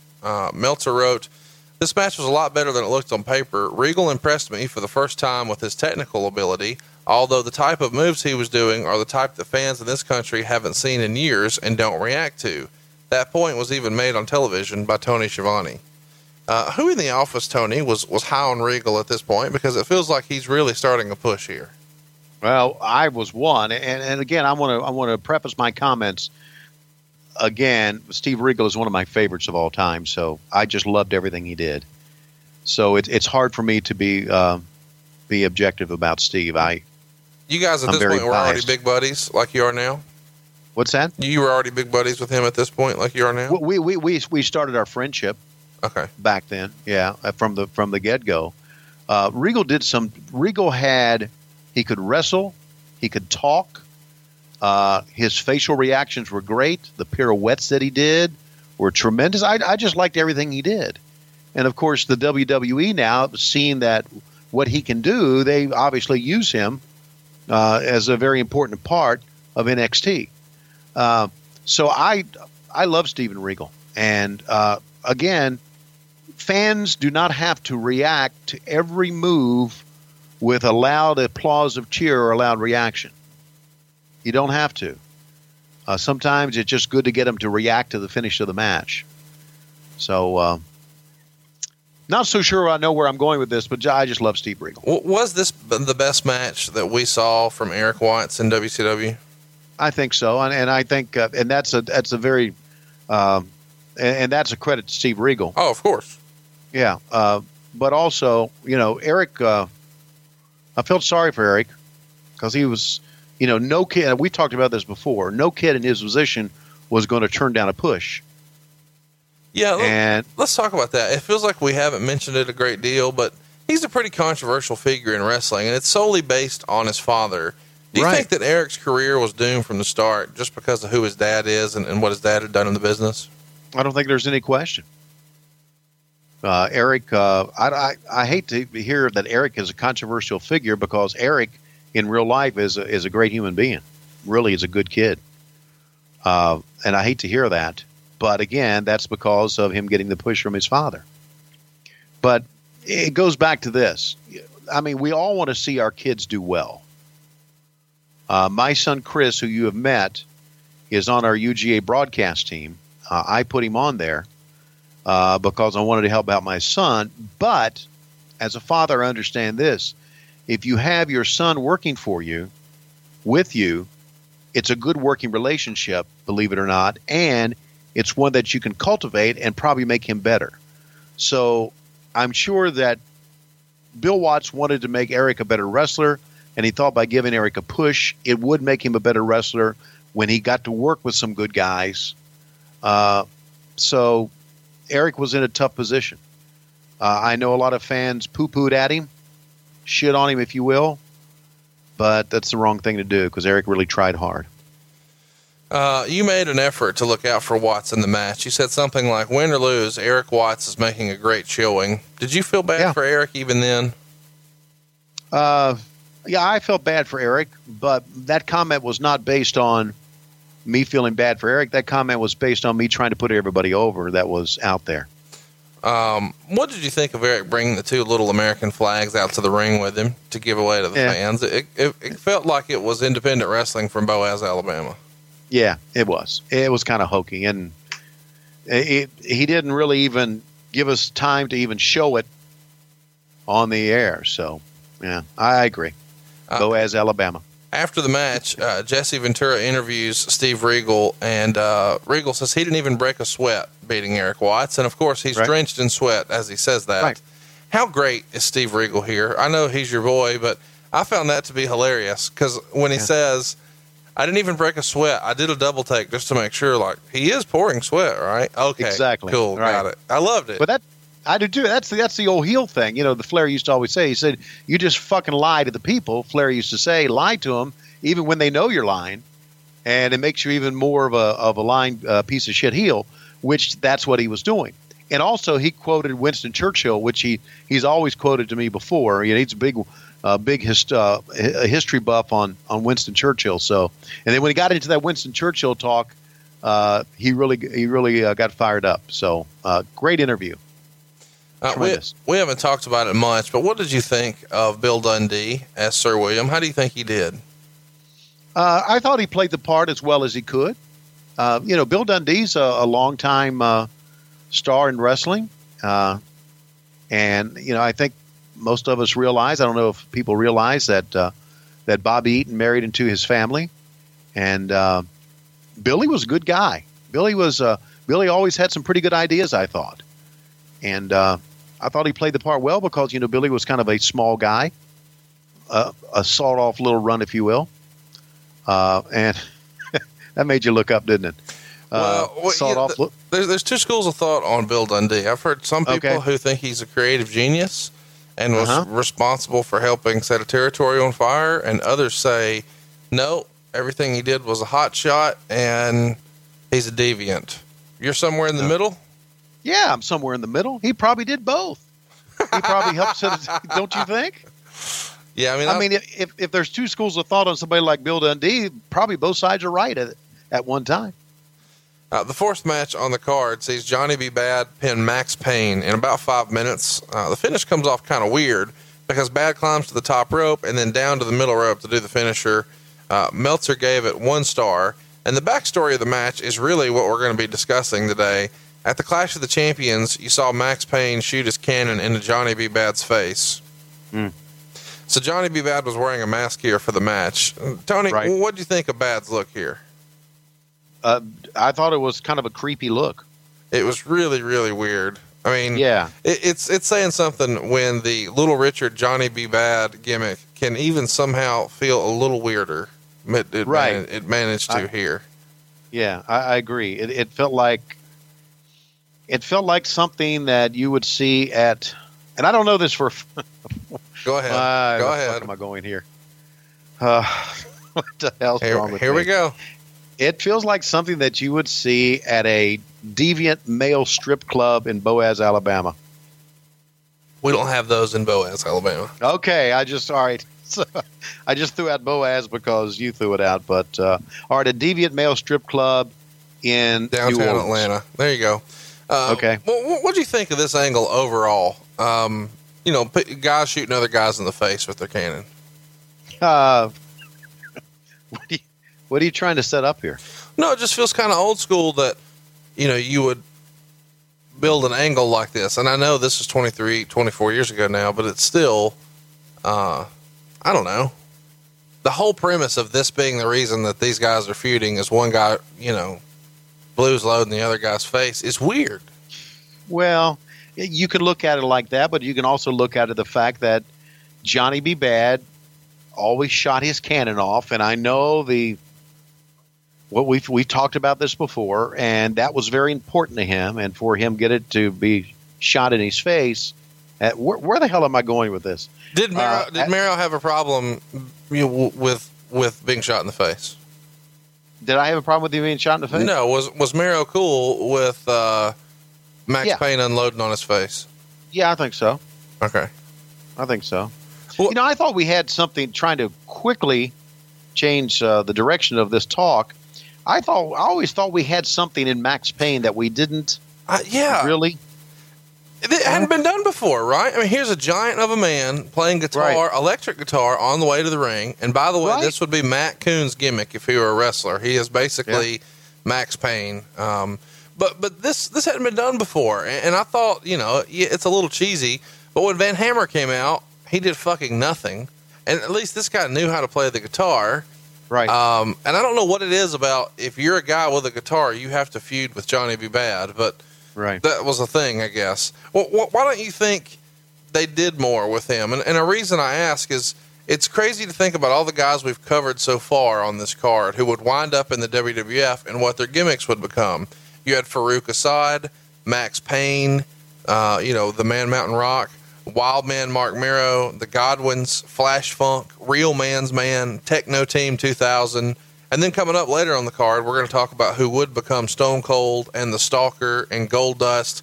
It's a crazy time to be a wrestling fan, but it's a reminder that one man's trash is another man's treasure of sorts. But that's very well put. Max Payne, to me, his look and the fact he's going out playing the guitar was something different, was something tremendous. Max Payne, and I don't want to offend anybody by saying this, but Max Payne and that look and that goth type look that he had reminded me of a lot of people that I've seen in all of these Comic Cons and all these game cons that you go see. He looked like those people. He was one of them. And we never did pick up on that or never did run with it a little bit more. And it seemed like, he was decent enough as a wrestler for, what was asked of him here. I'm not saying that he was, Ricky Steamboat or anything, but he's just as green as Mark Mero, but Mark Mero has a physique, so I guess he gets the bigger push. The next match is a long one, and we see Brian Pillman and Steve Austin retain the NWA and WCW tag titles, beating Arn Anderson and Paul Roma. They go long, 26 minutes and 14 seconds. In Meltzer's opinion, it was the best match on the card. He gave it 3 3/4 stars. What'd you think of this match, Tony? It felt a little long to me. It was long. Let me tell you what I thought of the match, and when I watched it again, it hit me the same way it hit me when I was calling the match. Go back and look at this match, everybody. Watch Paul Roma walk into the ring, and watch Paul Roma's reaction when he walks in the ring with Arn Anderson. it was apparent from when they walked in the ring that Paul Roma was going to do the job, and he was upset about it. So to me, and I thought he performed quite well, but I thought he really tipped it off just by the way he reacted. Well, we're going to talk about Boo Boo Face here in a minute. Meltzer had this to say about Paul Roma. Quote, Roma isn't a bad wrestler, but he was out of his league here as he lacks facial fire and expressiveness of a main eventer. The crowd here didn't seem to accept him in his spot either, as the crowd reactions were markedly different when he was in the ring as opposed to when Anderson was. If they were booking and under that realization, unless they were going to give up on Roma, which obviously from pre-taped television is hardly the idea, Anderson should have done the job. What do you think of Paul Roma and his role here? We've talked about him, in this particular match, but as a tag partner for Arn, do you? Because this match is a little bit like which one of these is not like the other. You've got Brian Pillman, Stone Cold Steve Austin. Of course, he's not Stone Cold yet. Arn Anderson and Paul Roma, three of the all-time greats, and Paul Roma. So I don't know that it's necessarily that Roma is a bad wrestler so much as Roma's in a bad spot here. Yes, he is. It didn't feel like Horseman. Right. We talked Horseman, we said Horseman, but it didn't feel like Horseman. It really didn't. They even had these knockoff Horseman shirts or whatever they had on. We talked about that during the match. I love it. If you haven't watched this, go out of your way to see this just so you can see these T-shirts that he just referenced. Roma and Arn are wearing airbrush T-shirts like the crap you get from a redneck beach like Panama City, and it has an airbrushed horse on it, and Tony starts putting it over. He says, look at the new designs they have. I don't know why, but that tickled me, and it made me want to ask this question here, so I'll ask with everybody listening. Can we get an airbrush style shirt like that up at ProWrestlingTees.com/WHW? An airbrush shirt? What do we want it to say? I don't know. Tweet us your suggestions. We need an airbrush shirt over at the T-shirt store. If you've got a good idea, I am at Hey It's Conrad. He is at Tony Schiavone 24. Lots of folks were surprised by this finish here because the switch had been leaked based on those MGM tapings being, released. And because they're not wearing the belts here and the Hollywood Blondes go over, people start to think, well, maybe they changed it. But it actually happens at the next Clash of the Champions. And Tony, you had made reference to this on the show. You said something like the Blondes retaining the title surprised more people than they would normally do, or something like that. You make some sort of reference to this being a surprise that they actually retain. Do you remember if the switch was pushed back because of the MGM leak? Yeah, it was. MGM started to control what we did. MGM started to control what we started to do. Eric said, as we move forward, we can't let a good idea that we have, we can't throw away a good idea that we have because of something that we taped down the road at MGM. And so that started to change. But during that time, what happened at MGM started to kind of guide the ship, and which was, I thought we could do. I thought we could pull it off. I really thought we could. I thought it just took some thought, and some pre-planning. But it ended up screwing us, and it's the reason. It's one of the reasons we stopped doing it. Before we get to the next match, we see Eric Bischoff talking to Missy again, and they're discussing the next match as being an Iron Man match. And Missy says something to the effect of, 2 men for 30 minutes is like a dream, and makes a face. Yes. Was this part of her sexual harassment lawsuit that she would ultimately file? I don't think so. I think this was her freestyling here. Okay, so you don't think anybody scripted her with that? I just assumed that if somebody scripted her with it, it had to be Klondike Bill. He would have loved to have scripted her. Any sort of comment you want to add to 2 men for 30 minutes is like a dream? No, I don't want to get involved in any sexual harassment stuff. I wasn't suggesting to do that. Listen, Missy Hyatt in her day was superb. Roll Tide, son. Yes, sir, buddy. Was absolutely. I mean, we talked about this even when she became the nasty girls with the nasty boys. Outstanding. Wow. There's like a 10-year run there where Yeah. it's just, man, it's like a sore Peter. It's hard to beat. That's like 86 to 96. Woo. All right. Yes, so sir, man. So Dustin, I thought she played the part very well, and I thought she played there was a time where I think it was where we had a clash or something at Center Stage, and I had a chance to do some things with her out front. No, on camera. oh, you out filmed front. it. You filmed it. That's awesome. Can we And- gotta start selling that? I thought she played the part very well when we filmed it. Yeah. Dustin Rhodes and Rick Rude go to a 30-minute time limit draw for the U.S. title. This is an Iron Man match. Each guy just scores one fall, and then time expires. Meltzer wrote in his newsletter he thought it needed more falls early to keep the crowd involved, and he felt that by the time they got going, they had lost some of the crowd. Specifically, he even said that some of it just came off as a little dull. He gave it 2 stars. What did you think of this match, Tony? I agree with that. I agree they should have had a couple of falls at the beginning. But then again, there's another school of thought is if you have a couple of falls at the beginning, you think, well, normally they wouldn't have that quick of a finish. Right. So you got to drag the match out a little bit to have them a little bit spent, a little bit tired to where the falls would mean a little bit more. I agree it dragged out a little bit too long. What I came away from the match back then is the same way I came away from the match when I watched it again. And there was one thing that stuck out of my mind over anything else. And that was Rick Rude blowing his nose on Dustin Rhodes. That grossed me the fuck out. And it stuck in my mind. And this is a guy who doesn't clip his toenails. I mean, so this is, if it's gross to you, it's just gross. Do you think an Iron Man match like this on pay-per-view is a good idea? Yeah, I think it can work if done right. What's your favorite Iron Man match on pay-per-view? Didn't the Hardys just have one recently? I love you for that. Was this match on the wrong spot of the card, considering we just had a 26-minute tag right before? It feels like this match is really a victim of just placement more than anything. Yeah, I mean, look, we've got an hour of 2 matches. 2 matches. Yeah. Placement is wrong. You're exactly right. Do you think Dustin Rhodes ever realized his full potential in WCW? You see a match like this to me, and you think, man, why aren't they doing more with him? Why don't the kid could really work, man.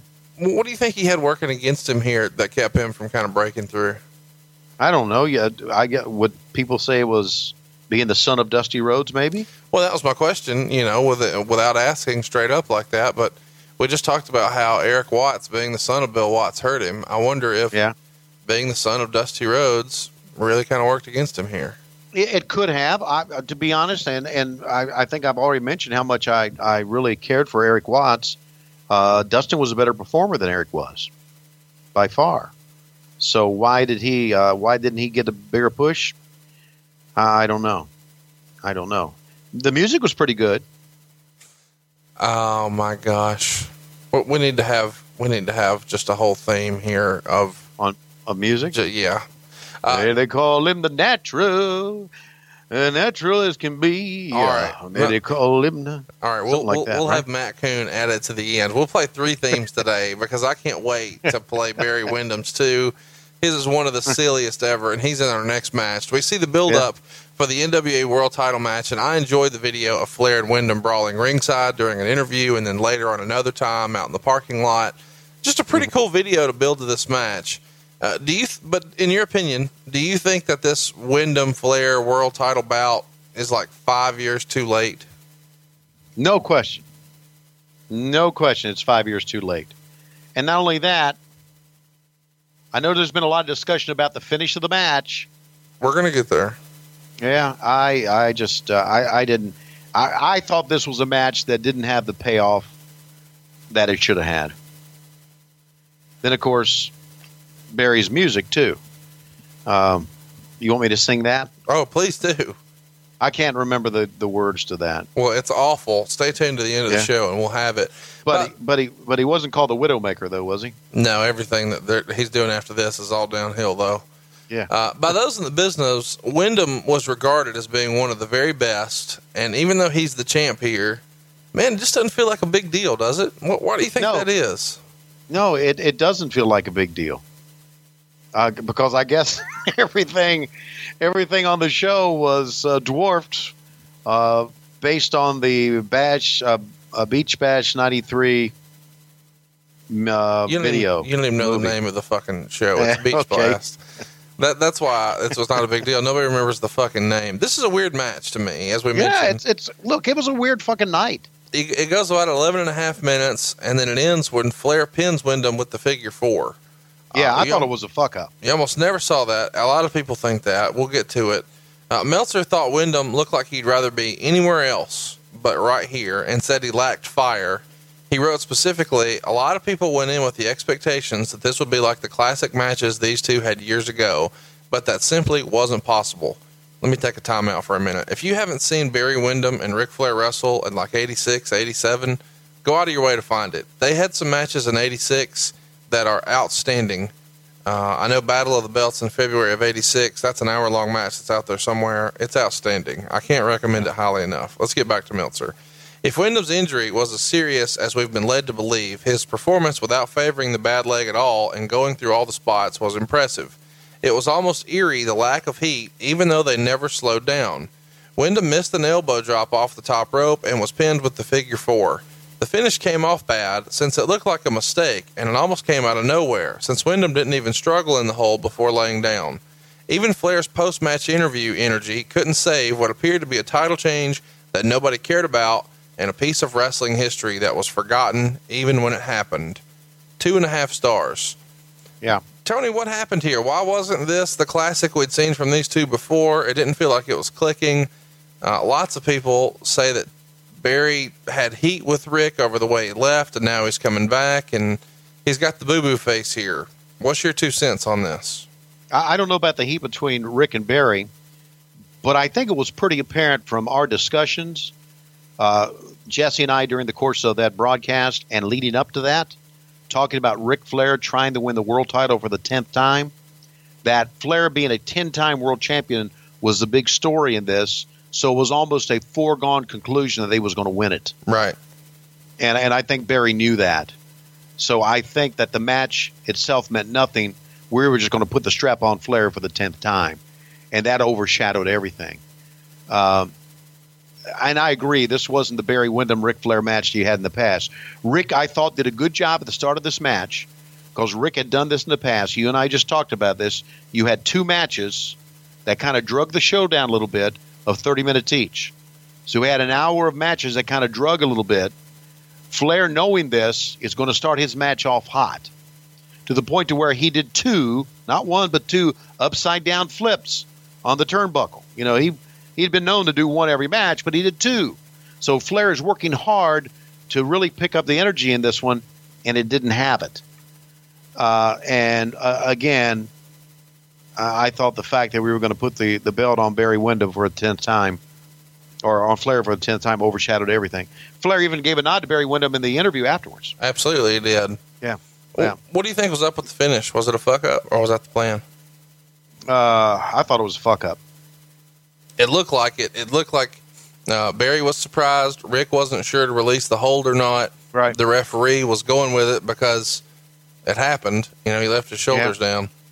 After the match in Flair's promo that you referenced, he said that he's back and that everybody knows there's only one champ. And this is his first title win since coming back from the WWF.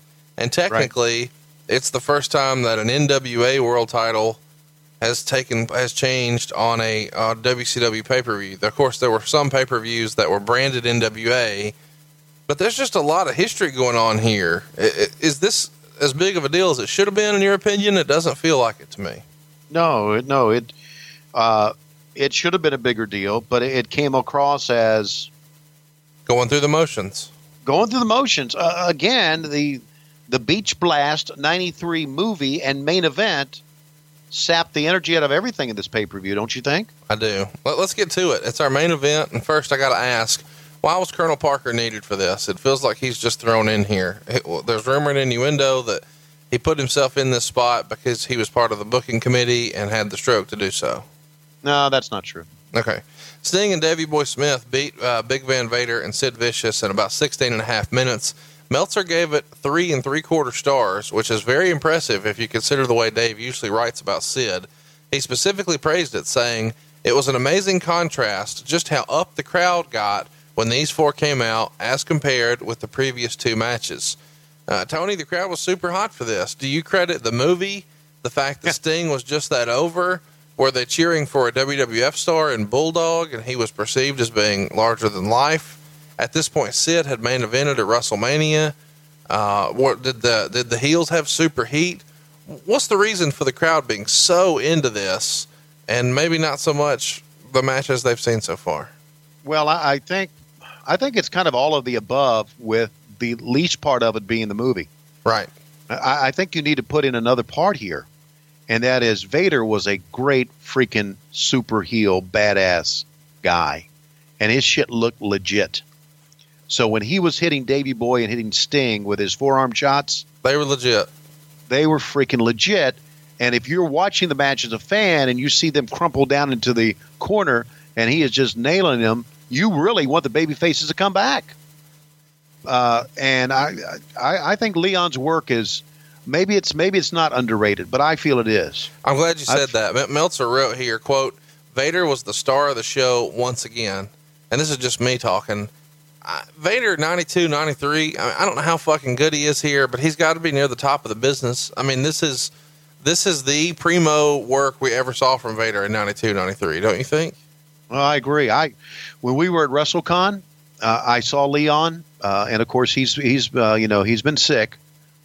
He says, and I told him, I said, Leon, I said in your day, man, you were the best. You were as good a big bad heel as we were in the business, and he really appreciated that, and I'm sincere about that. He was also kind of like a Scott Steiner, where he was a scary fucking dude, and you saw at the end of the match where he went down and grabbed towards us. And that legitimately scared the shit out of me to where my nose turned orange. I love you for that. Thank you. Vader did a moonsault on Smith, and Sting body slammed Vicious on the ramp and then sprinted down the ramp and dives over the top rope onto Vader at just the right moment to prevent the 3 count. So Vader goes for a backsplash, but Davey hooks him and pins him with the crucifix, and there's your match. What'd you think of the match and the finish here? I thought overall it was pretty good. When you see it on paper, you think, oh, this will be a shit show. Yeah. But the crowd was into it. They popped for everything. The finish was out of nowhere. It didn't hurt any of the super heels. The baby faces get the win, but then get the heck out of Dodge. I felt like everybody came out of here looking pretty good. Exactly. And this is a tale and a moral for anybody in the wrestling business that is a wrestler and was a wrestler back then. And it basically is based on Vader, who ended up doing the job in this one.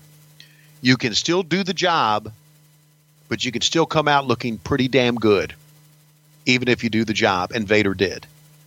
So it's something that I really think that wrestlers, even the guys working in the independent ranks today, should look at and think about, because, but I don't know how it is now, but back then, man, everybody was scared to do a job because they felt that they were moving down the ladder. Leon White did a job that night and still came out looking at, as Dave Meltzer said, the star of the show.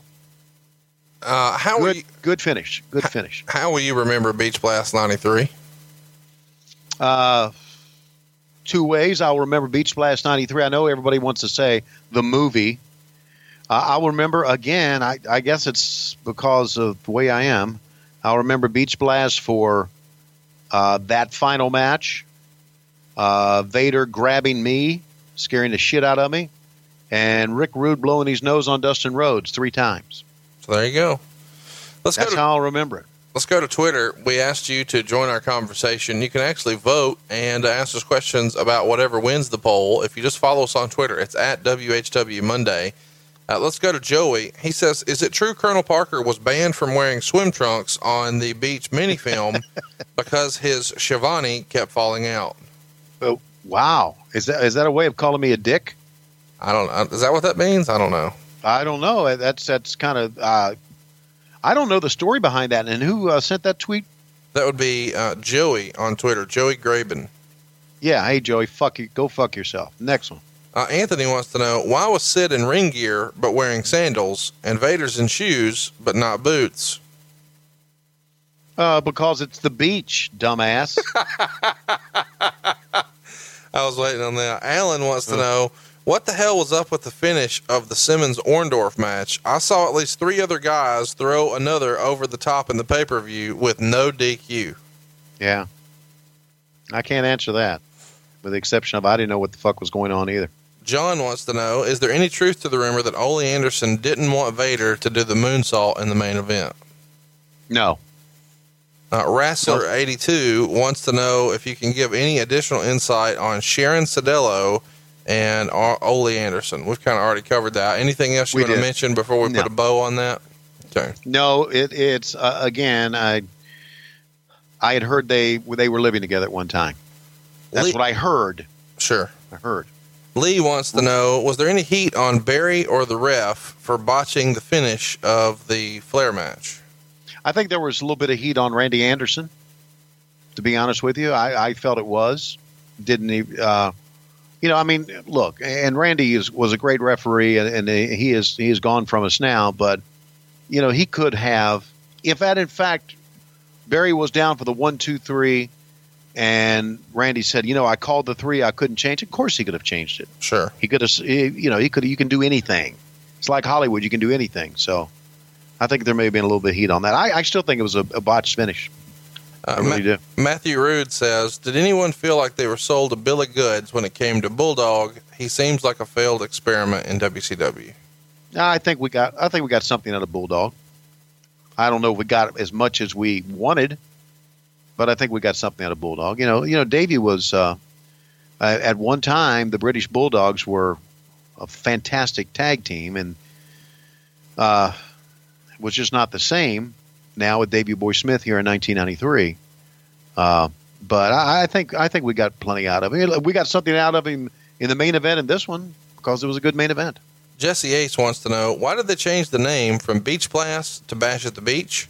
And Zach actually freestyles, maybe it was because Bischoff or Hogan wanted a unique name for Hogan's first pay-per-view. Do you know why it changed from 93 to 94? Because this is our last Beach Blast, and after this, it's just the Bash at the Beach. Yeah, I don't know. Maybe it was probably, I remember thinking about this, probably because Great American Bash was one of our standards, and they wanted to capitalize on the word bash instead of blasts. Late to the Nitro Party thinks like you and I do. He says, why do you think Max Payne never got a bigger push? Seems like he could go in the ring and had a unique look. Didn't Max Payne, from what I remember, and even what I've read since then, wasn't he kind of vocal about some things? And he filmed some stuff, and he did some stuff that maybe was against locker room etiquette, I believe. Right. And that's never good. Another question from Late to the Nitro Party. Has Tony ever taken the Bad Blaster to the face? I have not. I would, but there's no more. You looked up from that, didn't you? I would, but I don't think there's a Bad Blaster out there anymore. Well, Tom Zink's probably got one. Rick Rude had a reputation of being testy. How did he and Dustin Rhodes get along backstage? That comes to us from What a Minute. Do you remember them having any issues? You mentioned the snot. He was testy, but Rude was the type of guy who was testy outside of the ring, but was always a pro in the ring. He really was. Aaron has the question that, our listeners need to know. Why does Sid tape his wrists when he goes for walks on the beach? Maybe I would think it's because it's the beach and his wrists have a tendency to burn. I was going to say maybe he tapes them because, at least here in Alabama, all the good softball tournaments are held near the beach. So if he needs to kind of reinforce his wrists for that good swinging action, he's ready. That's better than mine. Yeah. Stefan wants to know, were there ever any plans for Davey Boy Smith to become WCW World Champion? No. I think a lot of people could see that given, his his success that he had at the WWF and that those guys came in with a push. It doesn't seem unreasonable to think that he might have had a shot, but Tony says no, and we want to know what you say yes to. So go vote in next week's poll. Easy for me to say. It's on Twitter right now at WHW Monday. We've got 4 poll topics, and I picked them out this week. Tony, are you ready? Go ahead. All right, poll topic number 1, and remember, vote for this right now on Twitter at WHW Monday, is Dusty Rhodes, 84 to 86. We will cover all of Dusty Rhodes in the year of 1984 and 85, and we'll go all the way through the Great American Bash 86. We're nearly upon his anniversary for beating Ric Flair to become the world's heavyweight champion for the second time. What might we talk about if Dusty 84, 85, 86 wins? I think we'll talk about Dusty bringing me into the business, smarting me up to the business, and me starting to really respect him as a booker and a creative mind. Because say what you want about him, he was a creative guy. No doubt about it. Yep. Poll topic number 2. By the way, I want Dusty Rhodes 84, 85, 86 to win. That's my favorite of anything on the poll. Poll topic number 2, the Road Warriors. Recently on Bruce's podcast, we covered Demolition. Lots of people say that they were simply a Road Warrior ripoff. Well, let's talk about the originals. What might we talk about if we cover the Road Warriors in Jim Crockett and WCW? Well, we're going to talk about how they changed. The Road Warriors, I think, changed things in wrestling. And that's all I'm going to say about that.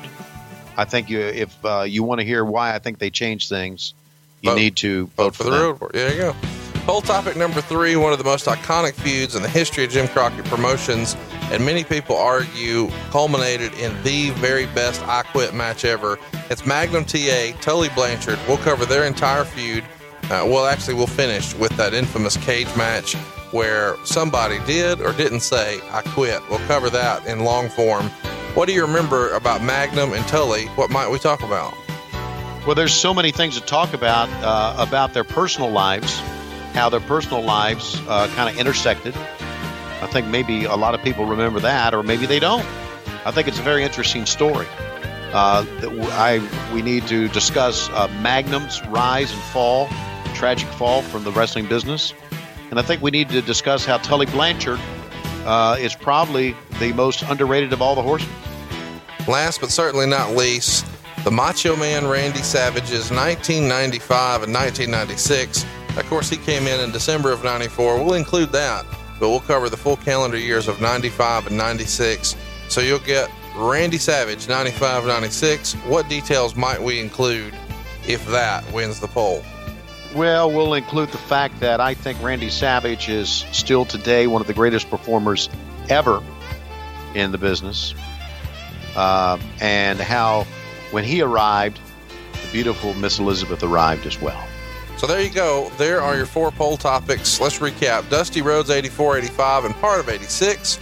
The Road Warriors, the Magnum TA, Tully Blanchard feud, and last but certainly not least, Randy Savage, 95, 96. Go vote on the poll right now at WHW Monday on Twitter. And Tony, when I look at my clock, I realize we're out of time. We are out of time, but I want to talk about the main event that has now been changed for Beach Blast 1993. It is now going to be Vader and Sid Vicious going up against the team of the Nature Boy, Ric Flair, and Conrad Thompson. And as they walk to the ring, I noticed that, wait a second, now the zinc oxide on my nose is orange, but Conrad Thompson's nose is brown. What is that all about? We're out of time.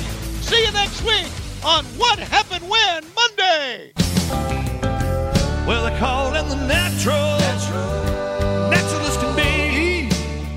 Yeah, they call him the natural. It just comes naturally. He's the son of a son and the son of a gun. The horse doing the rodeo bulldog, that's a natural one. Didn't have his shoes to fill, but he had to do it his own way. He did it with courage, strong will. Now just look at him today. He's walked out of the shadow and he's blazing his own trail. He told him from the beginning that I'll never fail. Yeah.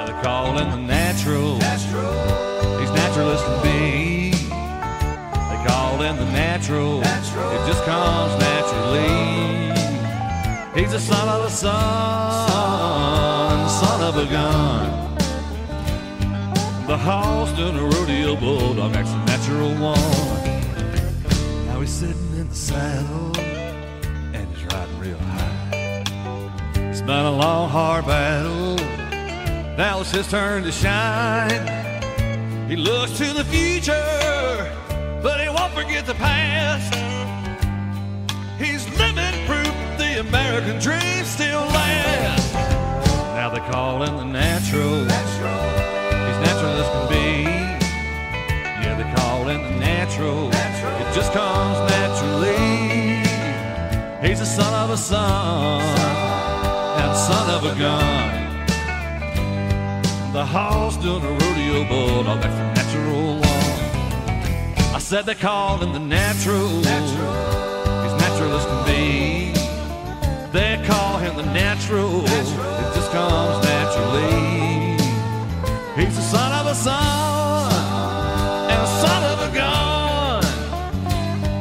The horse doing a rodeo bulldog, that's a natural one. Yeah, they call him the natural. He's natural as can be. They call him the natural. It just comes naturally. He's the son of a son and a son of a gun. The horse doing a rodeo bulldog, that's a natural one. Now they call him the natural.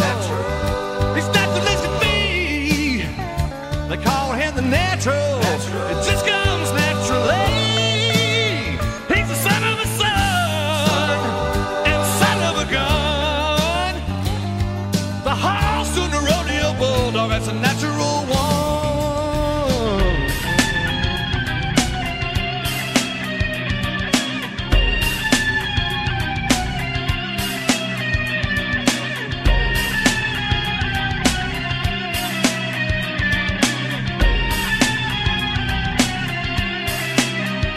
Get in the ring, jump, and let's start. A couple of blows and I'ma put you on your rump. Chop, chop, bam, then a left, right, left, and a kick, and a pin to the 1, 2, 3, then it's over with. So give that bell a whack, and I'ma put this man on his back. Cause when I'm in the ring, I'm a wrestling nightmare, straight from Georgia. And if you don't think I'm hard, you ought to put on your trunks, let's go to war. Straight up knuckle, I'ma slam your head against the turnbuckle. A one-man army ready to fight, slamming bodies left and right. So keep talking all that junk, but bring it to the circle, and I'ma put your body on the mat, punk. Cause I don't really think you want none. You made a mistake when you stepped to run.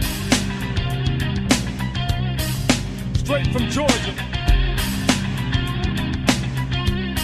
Warner Robins, Georgia. Don't step to run.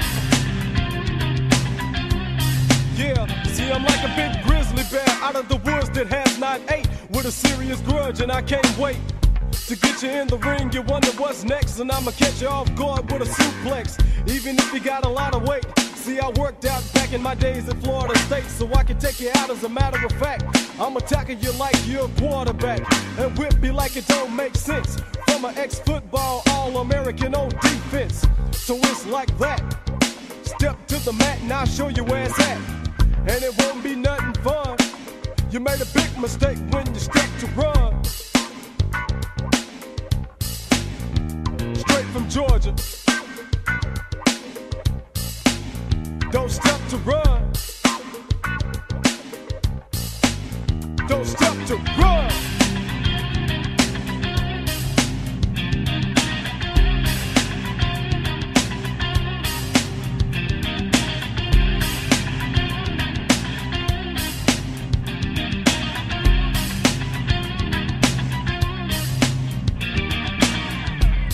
I'm Wes and talk to all the intruders that step this way. You got something coming if you come this way, partner.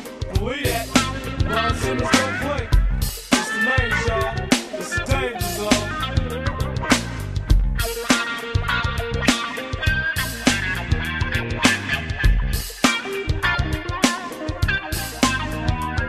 So yo, if a lesson is not learned in a song, it shall be learned in the ring. Don't step to run, jump, move.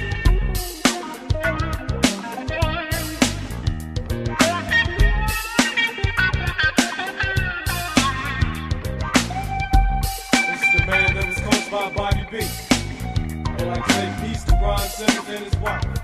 Peace.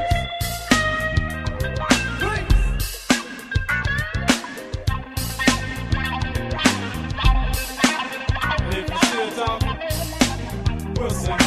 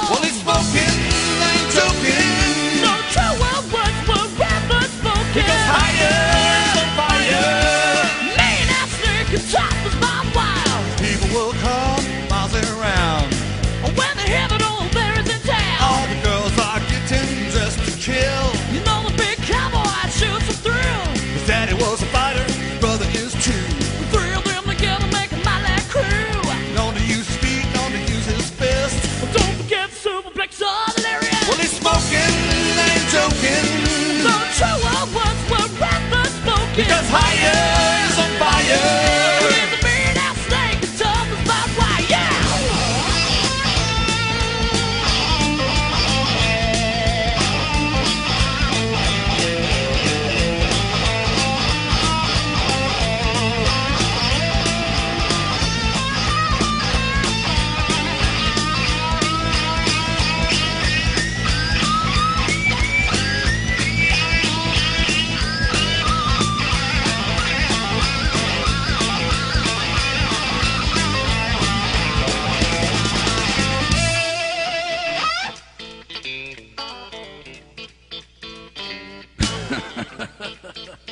You don't want to step in the ring with a 6'6" Texas fighting machine.